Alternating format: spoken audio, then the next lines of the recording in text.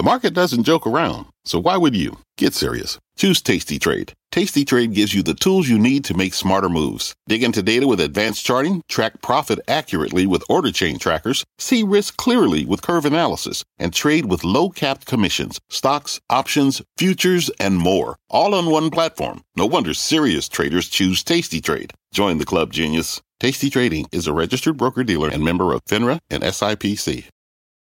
You're listening to The Exchange. Here's today's show. Thank you, Scott. Hi, everybody, and welcome to The Exchange on this Friday. I'm Kelly Evans, and the market is desperately trying to hold on to its gains today following the worst single-day drop for the Dow since 1987. We're up 566 right now, but we were up over 1,300 points at the highs. We've been losing some steam into afternoon trading. We're still on pace for the worst week since 2008 here. And the capstone to the week will be the president's 3 p.m. press conference to reportedly declare a national emergency. Bob Bassani is on the floor of the New York Stock Exchange with more on today's action, Bob. Again, as I said, as we try to hang on to these gains. That's right. And we were drifting lower throughout the morning after starting big. 1150 was the bottom. And that's when we got word that the president might declare a national emergency. So if you put up the S&P, you'll see essentially we turned around and started going back up right about the time we heard word about that. So this is some form of fiscal stimulus, if in fact that is what the president is doing. S&P's down about 15% for the week. Boy, what a number. And yesterday, for the first time, we started seeing some real differentiation in some of these sectors. Generally, everybody's been down for the week dramatically, but yesterday it started to change a little bit. We saw cyclical stocks like Dow, Boeing, Exxon, all down more than the rest of the market, and that generally is the situation for the week. If you take a look at more consumer-oriented names, they're all down, but they did better than the S&P 500. So I'm talking about Walmart or Merck or Johnson & Johnson. See, only down 10% here. And even, this is interesting, what we used to call high-growth fintech names like Visa and Apple also did better. Still down, but did better. So we started to see a little change. This happened just yesterday. We'll see what the president has to say at 3 o'clock. Kelly? Yep, looking forward to it. Bob, thanks very much, Bob Bassani. And after the Fed's extraordinary move to inject more than $1 trillion into the markets, Treasury Secretary Steven Mnuchin telling CNBC earlier today that the fiscal stimulus talks are going well. Let's get out to our Steve Leisman for more. Steve, as we wait every dribble and drabble we can about how the process is going between him and Pelosi and so much more. Yeah, $1 trillion dribbles and drabbles. That's where we're at, Kelly, right now. Let me say the New York Fed today did speed up some action. We talked yesterday about them coming in doing $60 billion of purchases. That was supposed to be over the course of a month. Well, they did half of it this morning, came in with $37 billion of purchases across the Treasury spectrum, different types of maturities and instruments. Now, we're hearing from several sources that it had some limited effect, but not as much as you would expect what the Fed did yesterday, and they are looking for the Fed to do more. As Kelly said, we talked to the Treasury Secretary this morning, and he says they're talking to the Fed quite a bit. I'm in constant conversations with Jay Powell. The Treasury and the Fed have many authorities. We don't have the same authorities we had before Dodd-Frank and the financial crisis, but we do have authorities. We will be looking at using those. The Fed yesterday injected $1.5 trillion in an unprecedented move. They announced $60 billion of bond purchases. So we're looking at a whole range of alternatives. So, as you might imagine, we've been talking to senior executives in the financial industry, and here's some of the things that they think the Federal Reserve might do. The first is obvious, cut rates to zero. That's a lot of big expectation on the street. They're looking for more quantitative easing. That is the Federal Reserve to go in and purchase more assets. That could help unclog some of the illiquidity out there. Possible regulatory relief for banks so that they can take those Dodd-Frank new liquidity ratios, bring them down so that banks can be counter-cyclical rather than pro-cyclical, making things worse by keeping things so tight. Finally, there's even a comment out there the Fed should buy commercial paper. In any event, PIMCO writing, we think it's likely the Fed cuts the Fed funds policy rate to zero and confirms they will do whatever it takes to support markets. And speaking of zero, Kelly, I will give you right now the most up-to-date percentages. There is a 49% chance, or 49.5% chance, if you must, that the Fed goes down by 100 basis points at the meeting next week, and a 50.5% chance that it goes 125 basis points next Wednesday. So there's a 50-50 chance that the Fed goes negative next Wednesday, even though nothing in their commentary has hinted they might do that. Sorry, that's not negative. That would be, it would go, it's now between 100 and 125. So let me talk in terms of ranges, because that's actually the way it's expressed. I know, it's tricky. I can see how I was confusing there. So it's 100 basis points would bring it down to 25 to 50. And 0 to 0.25, there's a 52% chance right now. Wow. So that would be the full, call it 25 basis point cuts. I don't know if this distinction even matters, Steve. I mean, they're effectively going to zero, and the whole discussion now is going to turn to what comes next. I think that's right, and I will say that my best guess is the Fed's going to do what it can to avoid negative. I think we gave sort of short shrift to what Christine Lagarde didn't do yet the other day, which is she didn't go further negative. It makes me wonder if the ECB feels like it's hit a limit on going negative. I know the Fed is not that interested in that particular policy choice. Yeah, that's definitely the vibe we've gotten so far. Steve, thank you. Steve Leisman with the latest for us. For more on what the policy response here should look like, I'm joined by Craig Callahan. He's president of Icon Advisors. Fred Mishkin is former Fed governor and currently a professor at Columbia University. And Quincy Crosby is here on set with me. She's chief market strategist at Prudential Financial. Fred, I'm going to come straight to you because we were just talking about what the Fed might do. Do you think they would never go negative? It's very unlikely. The problem is not that they wouldn't like interest rate to be lower, but they don't feel that going negative is actually going to be beneficial. And I think that Steve Leisman put it exactly right, that the reason that the ECB didn't lower rates further is because it's not clear that that would be beneficial at all. So the issue with this one, it tells us that monetary policy is limited in its ability to deal with this kind of shock. How would you describe this kind of shock relative to the 08-09 one that you were there for? And, there was a great line by Dave Zervos, the economist today. He said, this is about solvency, not liquidity.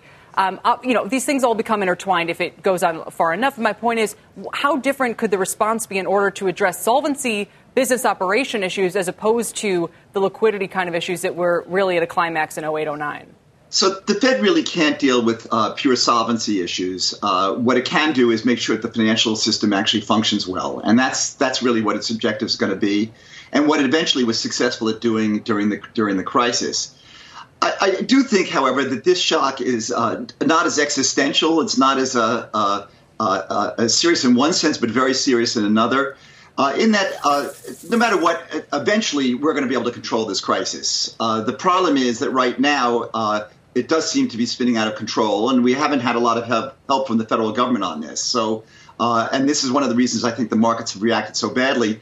That thinking that we can solve problems by cutting taxes is just not sensible at all. The real issue is, how do we contain the virus, and where do we spend our money to make sure that we get the minimal effect of the virus on the economy and on death rates. So right. That's really what's key. I would just say it's not so much about cutting taxes. It's about not requiring extra expenditures for people whose income now needs to go towards stockpiling, Quincy, for example, paying medical bills, dealing with their kids not being able to be at school and so forth. Let me ask you about the markets today. Even on that, I think Go ahead, Fred. That's really limited to the key effects are to make sure that we actually spend the money to get testing done and so forth and so on. Sure, fair enough. All right, so Quincy, we have about 2 hours till we're going to hear from the president. What are markets anticipating? What are they worried about? Because we have come well off the highs of the session. Well, they don't want a repeat of the other night, because as you saw, we actually went into the market. The futures was actually pretty optimistic going in, and then it went from worse to worse to worse. And then the market just sold off the next day. So they want to see the president has a plan.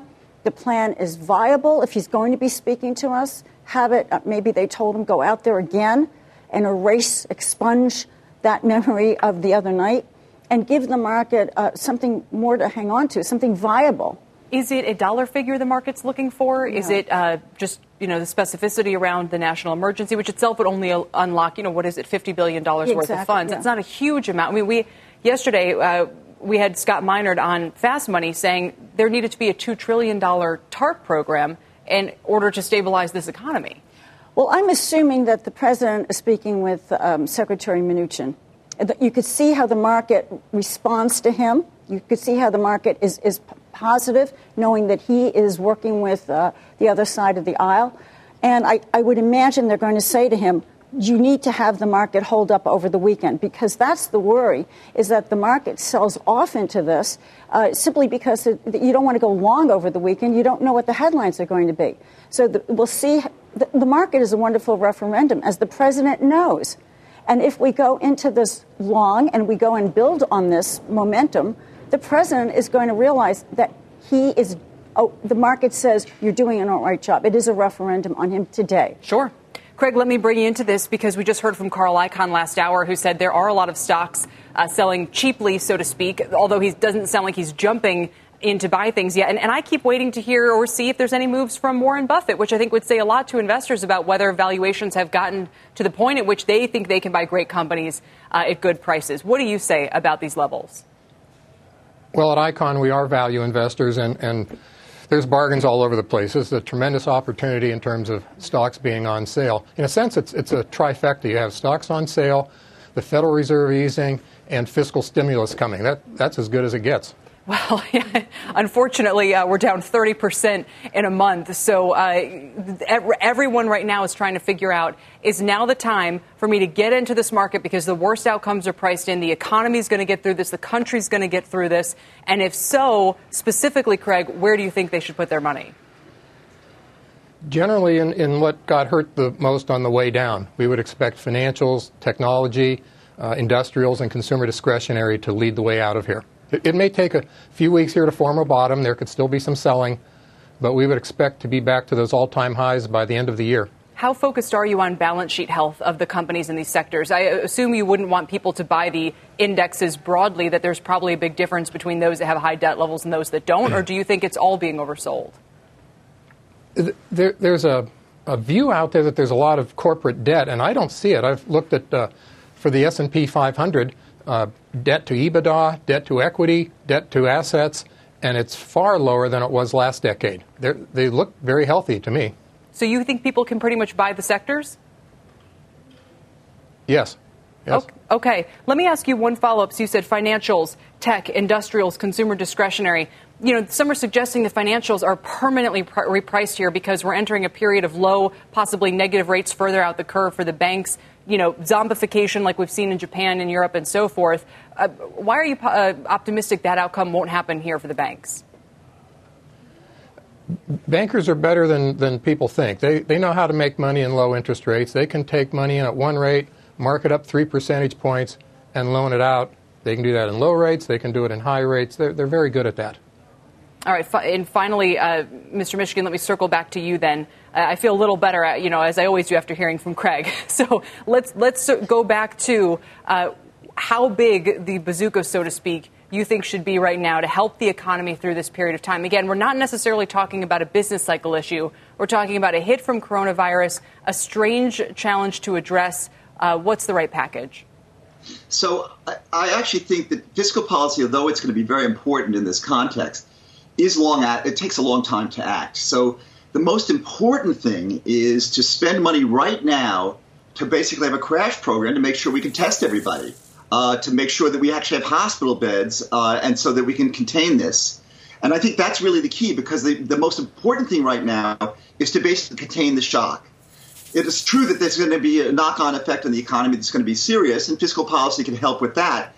But if this shock just gets out of control, then we're in a whole new world, and bets are off that things are going to get better quickly. Yeah, a little bit now to avoid a lot more in the long run. Well, I'd say as much as you can do now, it's not just money. It's actually putting the resources in the places that can actually start to contain this pandemic. That's the key, and it's a worldwide issue, not just a U.S. issue. All right. Amen. Thank you, guys, for joining me today. Fred Michigan, Craig Callahan, and Quincy Crosby. And don't forget to catch CNBC's special coverage of the market in turmoil and our special report tonight at 7 p.m. Eastern Time.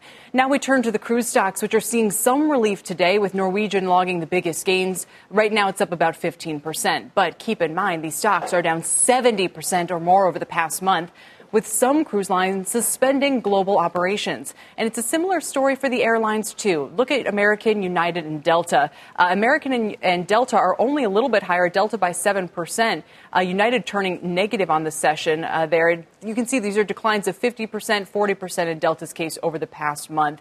Capacity cuts, CEO pay cuts, hiring freezes, all of this in response to the pandemic as worries spread about coronavirus. On that note, today we did get some good news when it comes to testing, and for that I'm joined by Kate Rogers with the very latest. Kate.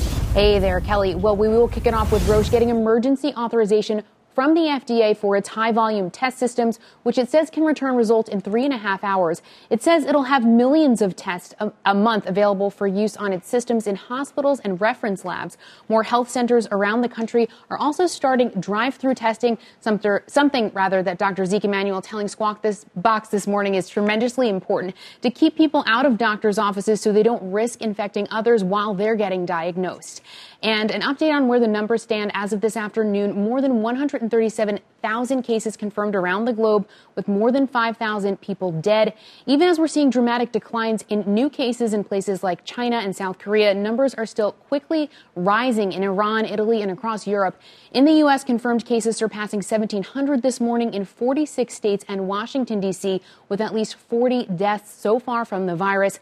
And the World Health Organization head saying that Europe is now the epicenter of the pandemic, adding that more new cases are being reported each day than were reported in China at the height of its epidemic. Kelly. A lot of grim milestones there, Kate. We appreciate it. Kate Rogers. Coming up here on The Exchange, coronavirus has caused a plunge in U.S. business conditions to record lows, according to Morgan Stanley. We'll ask their chief U.S. economist what that's telling us about what's to come. Plus, a former IMF and Fed official has a message and a plan for how to mitigate that economic shock. He'll join us right on the other side of this break. We're back in 2. What's on the horizon for financial markets? At PGIM, it's a question that over 1,400 investment professionals relentlessly research in pursuit of your long-term goals. Specialized across asset classes, but united in collaboration, our teams provide global and local expertise. Our investments shape tomorrow, today. Pursue your tomorrow with PGIM, a leading global asset manager.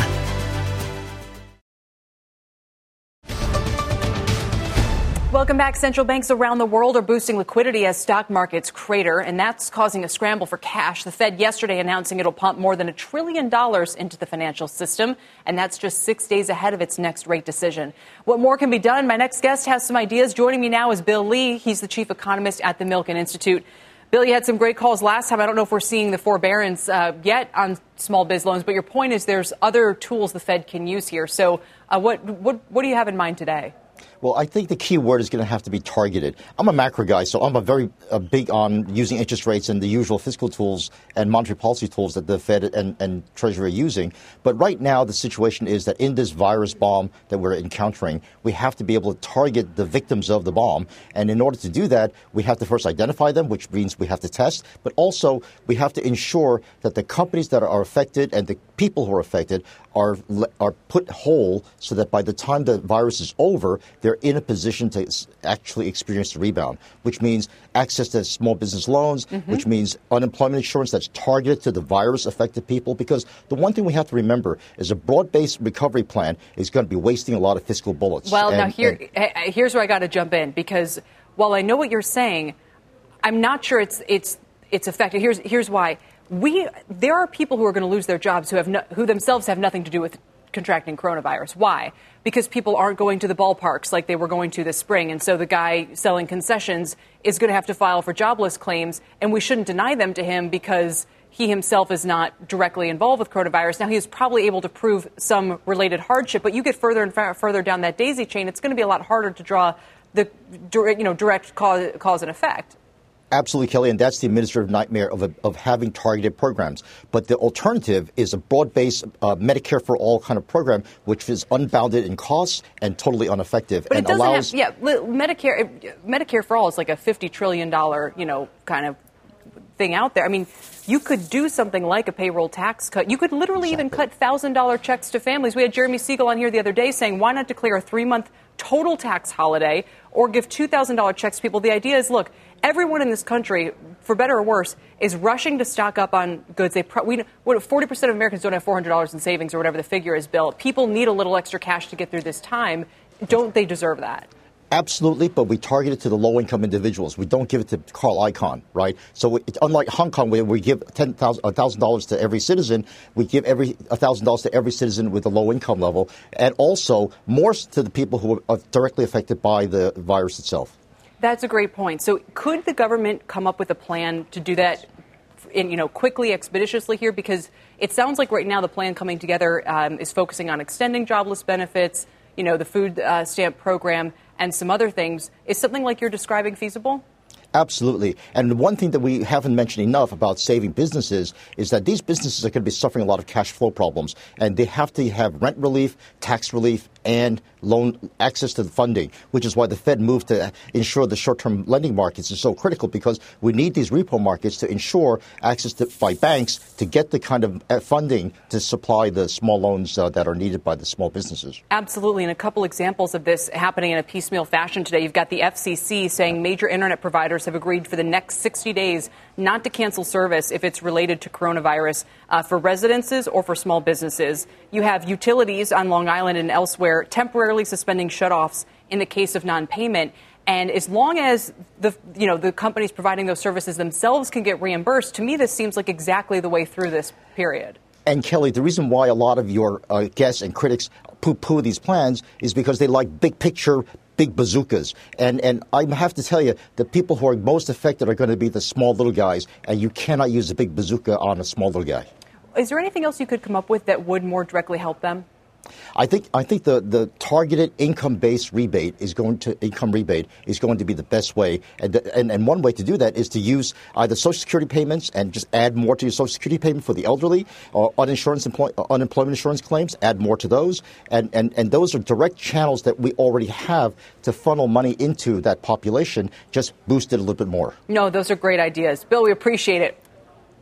Thanks for having me. Thanks for joining me today. Bill Lee is Milken Institute's chief economist. We greatly appreciate it. Coming up, Morgan Stanley's chief U.S. economist says the Fed's liquidity injection may have bought some time but didn't go far enough. She'll join me live on what she expects the Fed will or won't do next. Plus, the spring housing season is nearly here, but it will look different this year because of the coronavirus. We'll talk about just how different ahead. As we go to break, here's a look at the sectors of the S&P 500. Energy is still in the red, just barely coming into the green right now. Financials are the leaders. The exchange is back in 2. People today can spend half their lives over 50. So it's good to be financially ready for what's important to you as you get older, like a family vacation.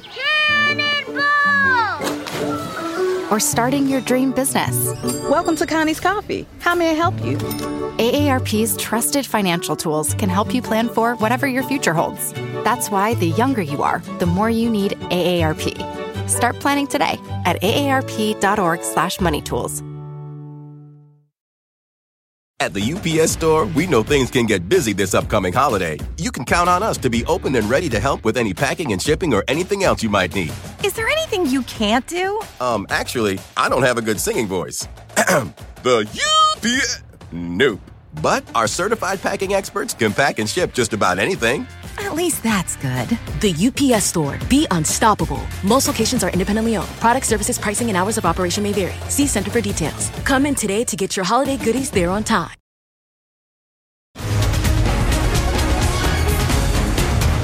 Welcome back to the exchange. Trading action has been fast and furious this week.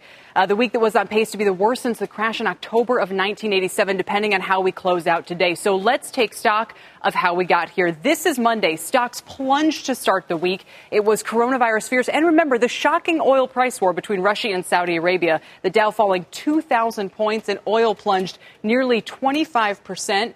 You can see here we really just kind of tanked into the close as well. It was the worst day for stocks since 2008. Then came turnaround Tuesday. There. See, I'm getting the hang of it, guys. They're turnaround Tuesday. I'm getting the hang of it as we go on here. It's a better mood momentarily. We rallied 950 points in the morning. Although at 11:25 a.m., the mood changed after congressional members said an economic plan is, quote, not there right now. And the CDC said this outbreak is beyond containment. There we go. Let's clear it up. So this is Turnaround Tuesday. We started strong. We lost our gains a little bit in the middle of the session. Then the president said he would visit Congress the following day and consider a payroll tax cut. And then stocks took off on that news into the close. It ended up being the best day since December of 2018. Different story. Big change of mood on Wednesday. The WHO declared the coronavirus officially a pandemic, and D.C. failed to announce any concrete plan for stimulus. The Dow fell 14,064 points. That was its second biggest points loss ever. 1,400 points, I should say. But let's flip over to Thursday then. Another historic day, and not in a good way, with the Dow and the S&P posting their single worst percentage drop since 1987. The president failing to impress the market in his primetime address to the nation the night before. The Fed's announcement that it would inject more than $1 trillion into the system didn't help, and we officially closed in a bear market yesterday, ending an 11-year bull run. So here we are today, up more than 800 points, but off the highs of the session and up about 900 now, in fact. As I said, this will determine whether it is the worst week for stocks since 1987. And as companies put contingency plans in place for coronavirus, the New York Stock Exchange, too, has a backup plan. What would happen if the trading floor had to be shut down? We go to Bob Bassani for that. Bob? And the important thing here, Kelly, the NYSE is now allowing most personnel to work from home. Now, traders here on the floor, they're right here behind me. For the most part, they're not NYSE employees. So yesterday, I asked NYSE President Stacey Cunningham what would happen to the floor in the event someone tested positive for coronavirus. Let's listen in. If there is an outbreak, we can clean the floor and reopen pretty quickly as well. So that's something we're not planning to close the floor at this time. But as you mentioned, we could trade fully electronically. Now, the NYSE has a business continuity plan in place for decades in case the floor needs to close for a flood, a snowstorm, or any other disaster. But this plan would allow the NYSE to trade electronically without the floor if it needs to. The market makers and the floor brokers that are here can continue to participate in that electronic trading, though there may be some limitations around the closing auctions. The NYSE has closed many times over the years, notably for 4 months at the outbreak of World War I. That was 1914, the death of JFK in 1963, after the 9/11 attacks, and after Hurricane Sandy in 2012. In the situation now, there is the possibility of closing the floor but keeping the markets open electronically, and that's different. Traders tell me that many teams are splitting up now. Behind me, for example, some working from separate offices in order to avoid having an entire firm self-quarantine, a model that's being adopted by many companies. And Kelly, you heard from Secretary Mnuchin this morning, they do not want to close the markets. In the event they have to close the floor, maybe, but nobody wants to close the stock market, and that's coming right from the top in the White House. Back to you. All right, Bob. Thank you very much, Bob Bassani. Now let's get to Sue Herrera for a CNBC News update. Hi, Sue. Hello, Kelly. Hello, everybody. Here's what's happening at this hour. The Los Angeles and the San Diego school districts are closing starting Monday because of the coronavirus. That move affects 750,000 students. It is the latest in a series of school closings worldwide. Canada is advising against all non-essential travel outside of that country. Overseas flights returning to Canada will be limited to certain airports, and travelers will be asked to consider self-isolating themselves. Germany's finance minister is condemning President Trump's European travel ban, calling the move, quote, grotesque. The minister is calling for solidarity between countries in the fight against the outbreak. And the Olympic torch relay in Greece has been halted after just one day. Organizers called off the relay after it attracted unusually large crowds. The handover of the flame to Tokyo Olympic officials will go on as planned next week. Lots of moving parts today. That's the news update this hour. Kelly, back to you. Yep, and all week. Sue, thanks very much. Sue Herrera. Coming up, the president is expected to declare a state of emergency this afternoon at 3 p.m. This as congressional leaders work around the clock to hash out any potential stimulus. We'll have the very latest. Plus, the hot spring housing season is facing some challenges from the coronavirus. We've got the numbers on that. The Exchange is back in 2.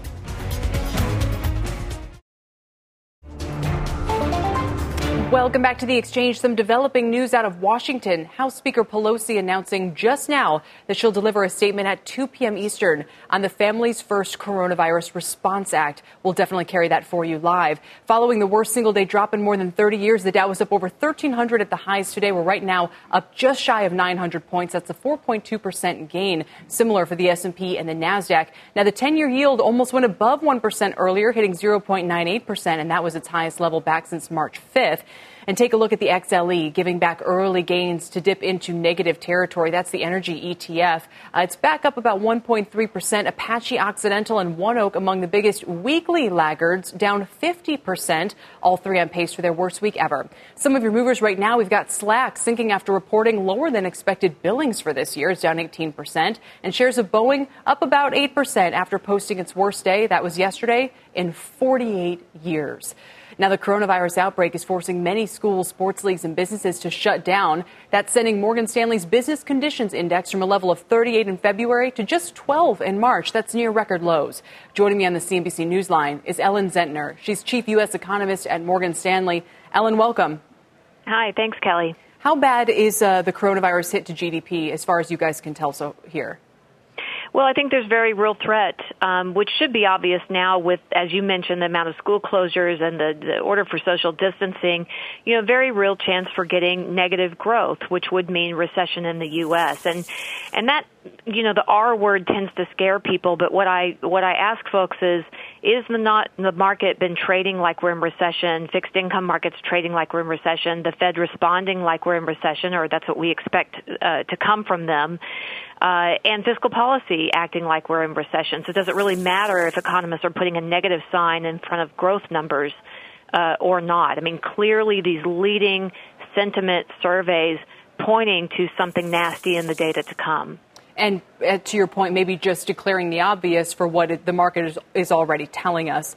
So trying to kind of prevent that event from happening, we do have this potential big fiscal stimulus announcement that's coming. The Fed has done a lot. Can they help to make sure it's not a deeper contraction? Is that going to come soon enough, you think? Yeah, I think that they act. Of course, monetary policy has been able to act much more quickly than fiscal policy, but fiscal has finally gotten on board, and we're seeing signs that we've lit a fire under that, let's say. And yes, the point is to cushion the blow. You're not going to be able to do a whole lot against the virus except from the health and public policy standpoint. If you're the Fed, you can cushion the blow by helping households and businesses try to weather this as best they can. And so we expect the Fed to drop rates to 0%.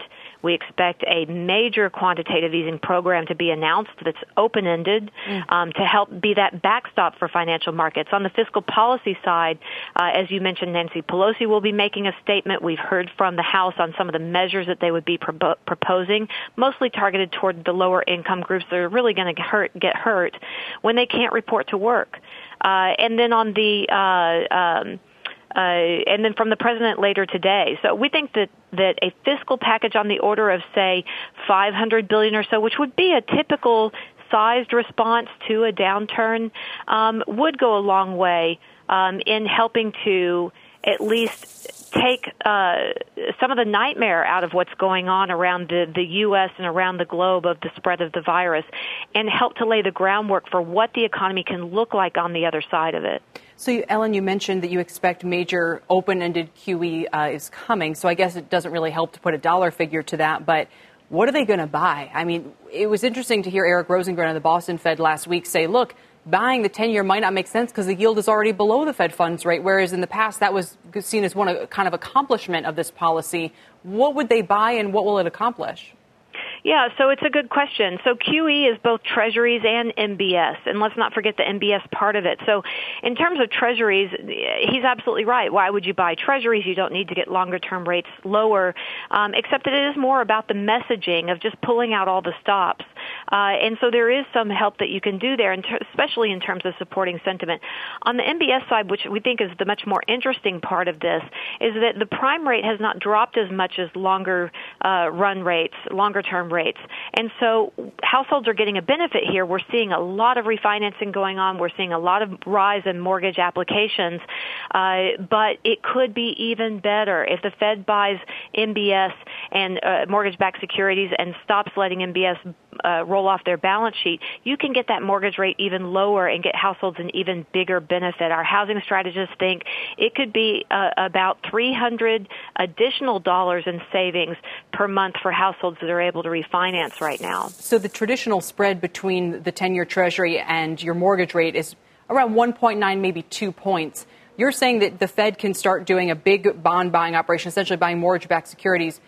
They could get that spread how low? I mean, do you think the mortgage rate would go below 3%? Because, psychologically, that could really cause a rush of activity.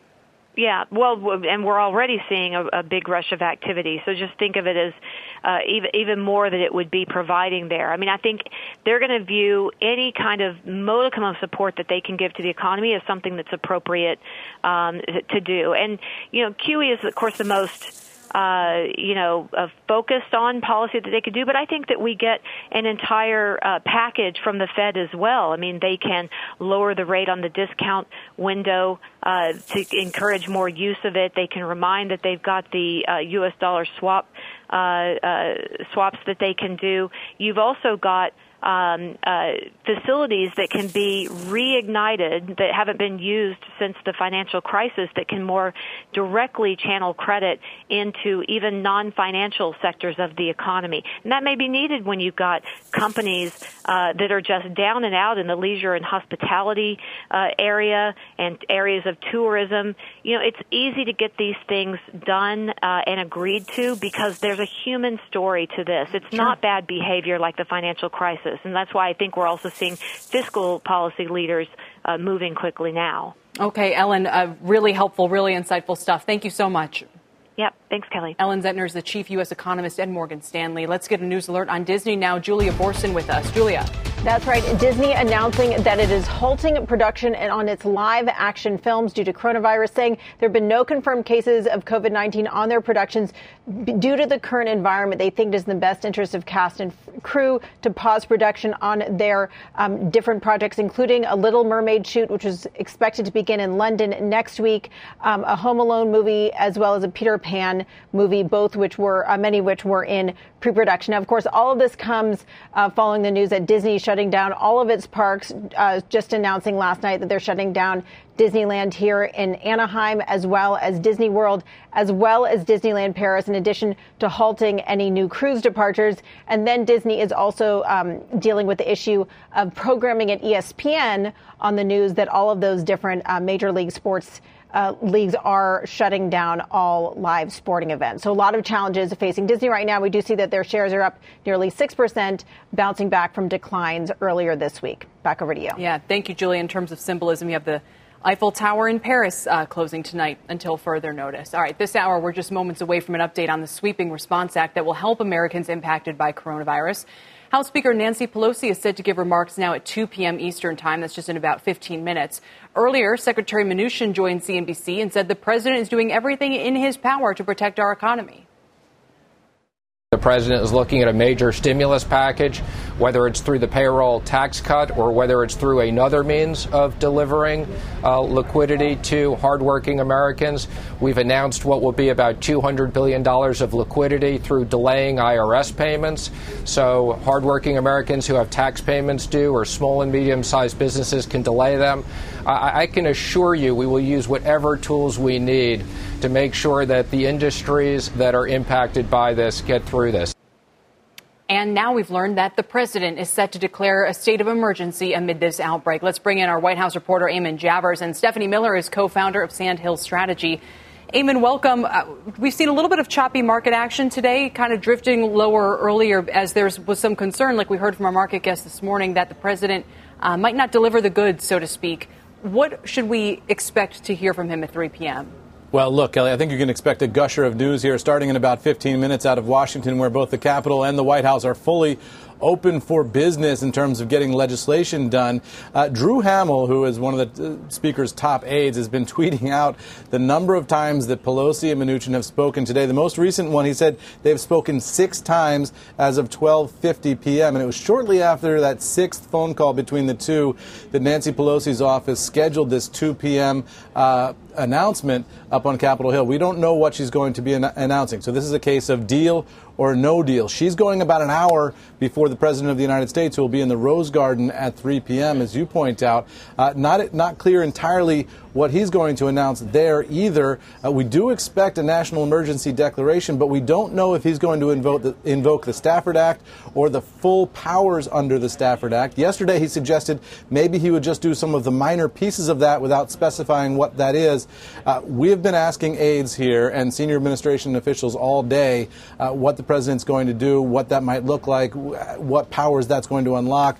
No answers forthcoming from anybody here at the White House. So this is going to be one of those where we all sort of learn this in relatively close to real time, Kelly. And Stephanie, you think the bigger picture here is that the president's looking less and less likely to get reelected?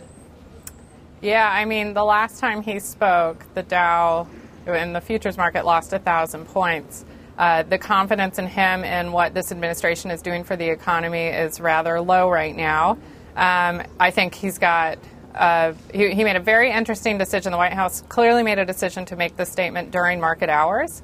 And so it has to be more than just declaring a state of emergency. I think they're going to have to deliver something to try to get some confidence back in the market. But, you know, the economy is not the market. And the reason for the market sell-off is just complete lack of hope that there could be an economic sort of rebound or maintain where we were even just a couple months ago, and that heading into the election, a bad economy is going to be really hard for him to win re-election. Eamon, the fact that Speaker Pelosi is going at 2 p.m. before the president's announcement, is that the fruit of her calls with Mnuchin maybe leading towards some coordinated action in a good way, or does it suggest there might be some friction and now she wants to be the first one to the podium?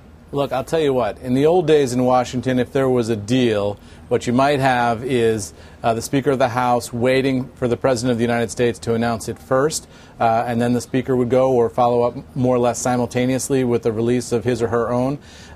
This is an entirely different era, much more factionalized, the bitter partisanship, but I'd hate to read too much into it. The one thing I can tell you is that aides, right after we and others reported that we were expecting the president to make a national emergency declaration, I talked to one White House official who urged me in the strongest terms not to report that because, in this official's view, we simply don't know until the president says what he's going to say. So we just don't know at this point exactly where the president's going to come down on this, and we don't know what that means for Nancy Pelosi, who put out a fact sheet last night of some of the elements that were baked into the deal. Now, after those 6 phone calls back and forth, you can imagine the deal has shifted quite a bit during the course of the day today, and so we're dealing with a moving target in the dark here. Stephanie, what were you going to say? No, Eamon, that's such a great point about the timing and the sequence of events, the clear lack of cohesion between the two. I think that most onlookers right now are not seeing leadership by any of the elected leaders of our country.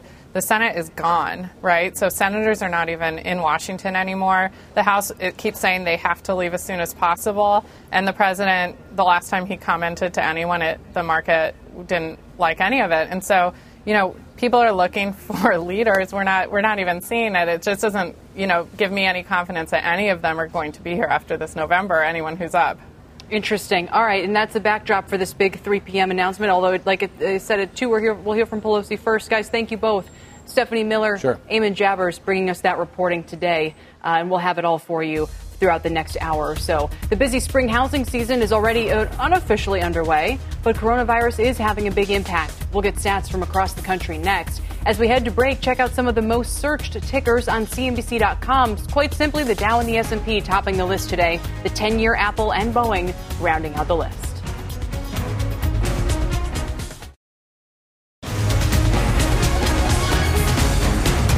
Welcome back. Dow's up about 1,000 points right now, but one group not participating. Once again, it's the home builders, which are falling as rates move up a little bit today. D.R. Horton getting hit the hardest. It's down at one point about 5%. That's not the only headwind facing housing as the spring season heats up. It's already facing big challenges from the coronavirus itself. Diana Olick is here with those details. Hi, Diana.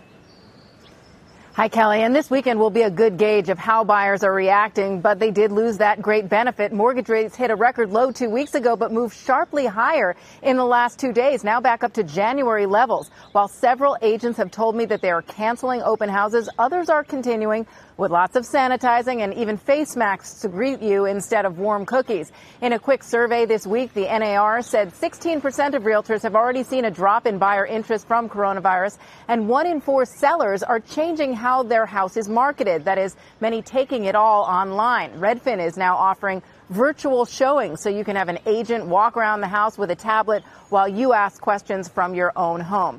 Now, we do get home builder sentiment next week, and they're adding questions about supply chain issues, so we'll get a read on how all of this is hitting the builders, but of course, not hitting the builder stocks too well today, Kelly. Absolutely, Diana. Thank you, Diana Olick. Still ahead here, if you're freaked out by the public markets, how about going into private equity? Vanguard is making a big move into that area in order to bring that kind of investing to the masses down the road. More on the rationale for their move right after this.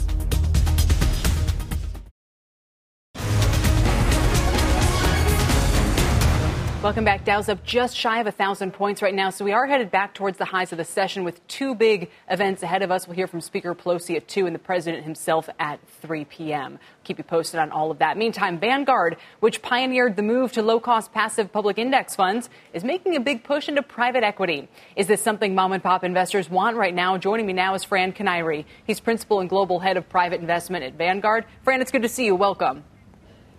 Thank you, Kelly. So tell me why private equity, it feels like it's not Vanguard, right? It feels like this is just not what we're used to associating with your firm. Tell us why you're making this big move.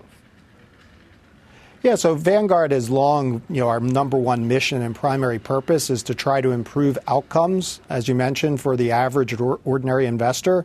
And private equity is actually, there's a strong investment case for private equity, but it's largely just been reserved for the very, very largest wealth pools. And so our approach, like it has been throughout our entire history, is try to bring world-class outcomes to the average investor. And so this is right within our game plan of our history. Right. So this initially will be provided to institutions, pensions, endowments, foundations, as I understand it, by Vanguard, but with an eye towards qualified investors down the road. You guys must have done a ton of back testing. I mean, are the returns there for private equity if you're going to start saying to people it can be part of your portfolio? Yeah, so we have great confidence. Vanguard has a long history of working with outside managers, and so our process of evaluating managers who can actually deliver alpha. So on the public side, the public equity market, that's how actually Vanguard started. People may think of us as indexing, but we actually started in active management, and actually we're one of the largest active managers on the public side, and we think that the same thing can happen on the private side. So if you can identify world-class talent, like we think we have with HarborVest, we think there's a strong case for outperformance for investors. How much outperformance are we talking relative to stocks? What are the simplest way you can explain the numbers? Yeah, the simplest ways are there's 2 real components. One is an illiquidity premium, and I think all you have to do is look at this week and see illiquidity premiums everywhere on the run, off the run, and assets. So there is an illiquidity premium because private equity is illiquid. And so that is run at around 2 to 3% historically. And then if you can find a manager that can, get in the top half of performance, you can easily get to 4 to 5% over public equity over a holding period. Wow. And so in a low return world and with bonds around 1%, we think this is an incredible case for inclusion into portfolios. Sure. And so maybe still a year or two or more away from, like I said, mom and pop accessing it, but you're going down that road. Fran, before we have to go, I want to ask you about something else that our audience may be very interested to learn, which is that Vanguard households during this market sell-off, including on Monday, one of the worst days that we've ever had, 77% of them who traded shifted into equities. What does that tell you?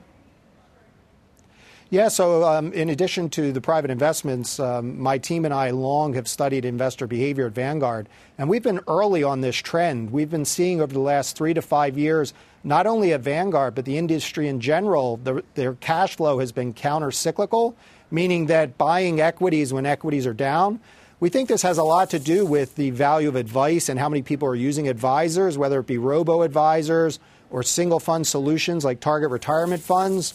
And we're even being, educated on the, power of rebalancing. Yeah, well, Like you said, you guys are always at the vanguard, and private equity is the next one. Thank you so much for joining me to explain it, Fran. Thank you so much, Kelly. Fran Canary of Vanguard. And that does it for The Exchange. You've been listening to The Exchange. Make sure you're subscribed to get each episode every day. Same time, same place. People today can spend half their lives over 50. So it's good to be financially ready for what's important to you as you get older, like a family vacation. Or starting your dream business. Welcome to Connie's Coffee. How may I help you? AARP's trusted financial tools can help you plan for whatever your future holds. That's why the younger you are, the more you need AARP. Start planning today at aarp.org/moneytools.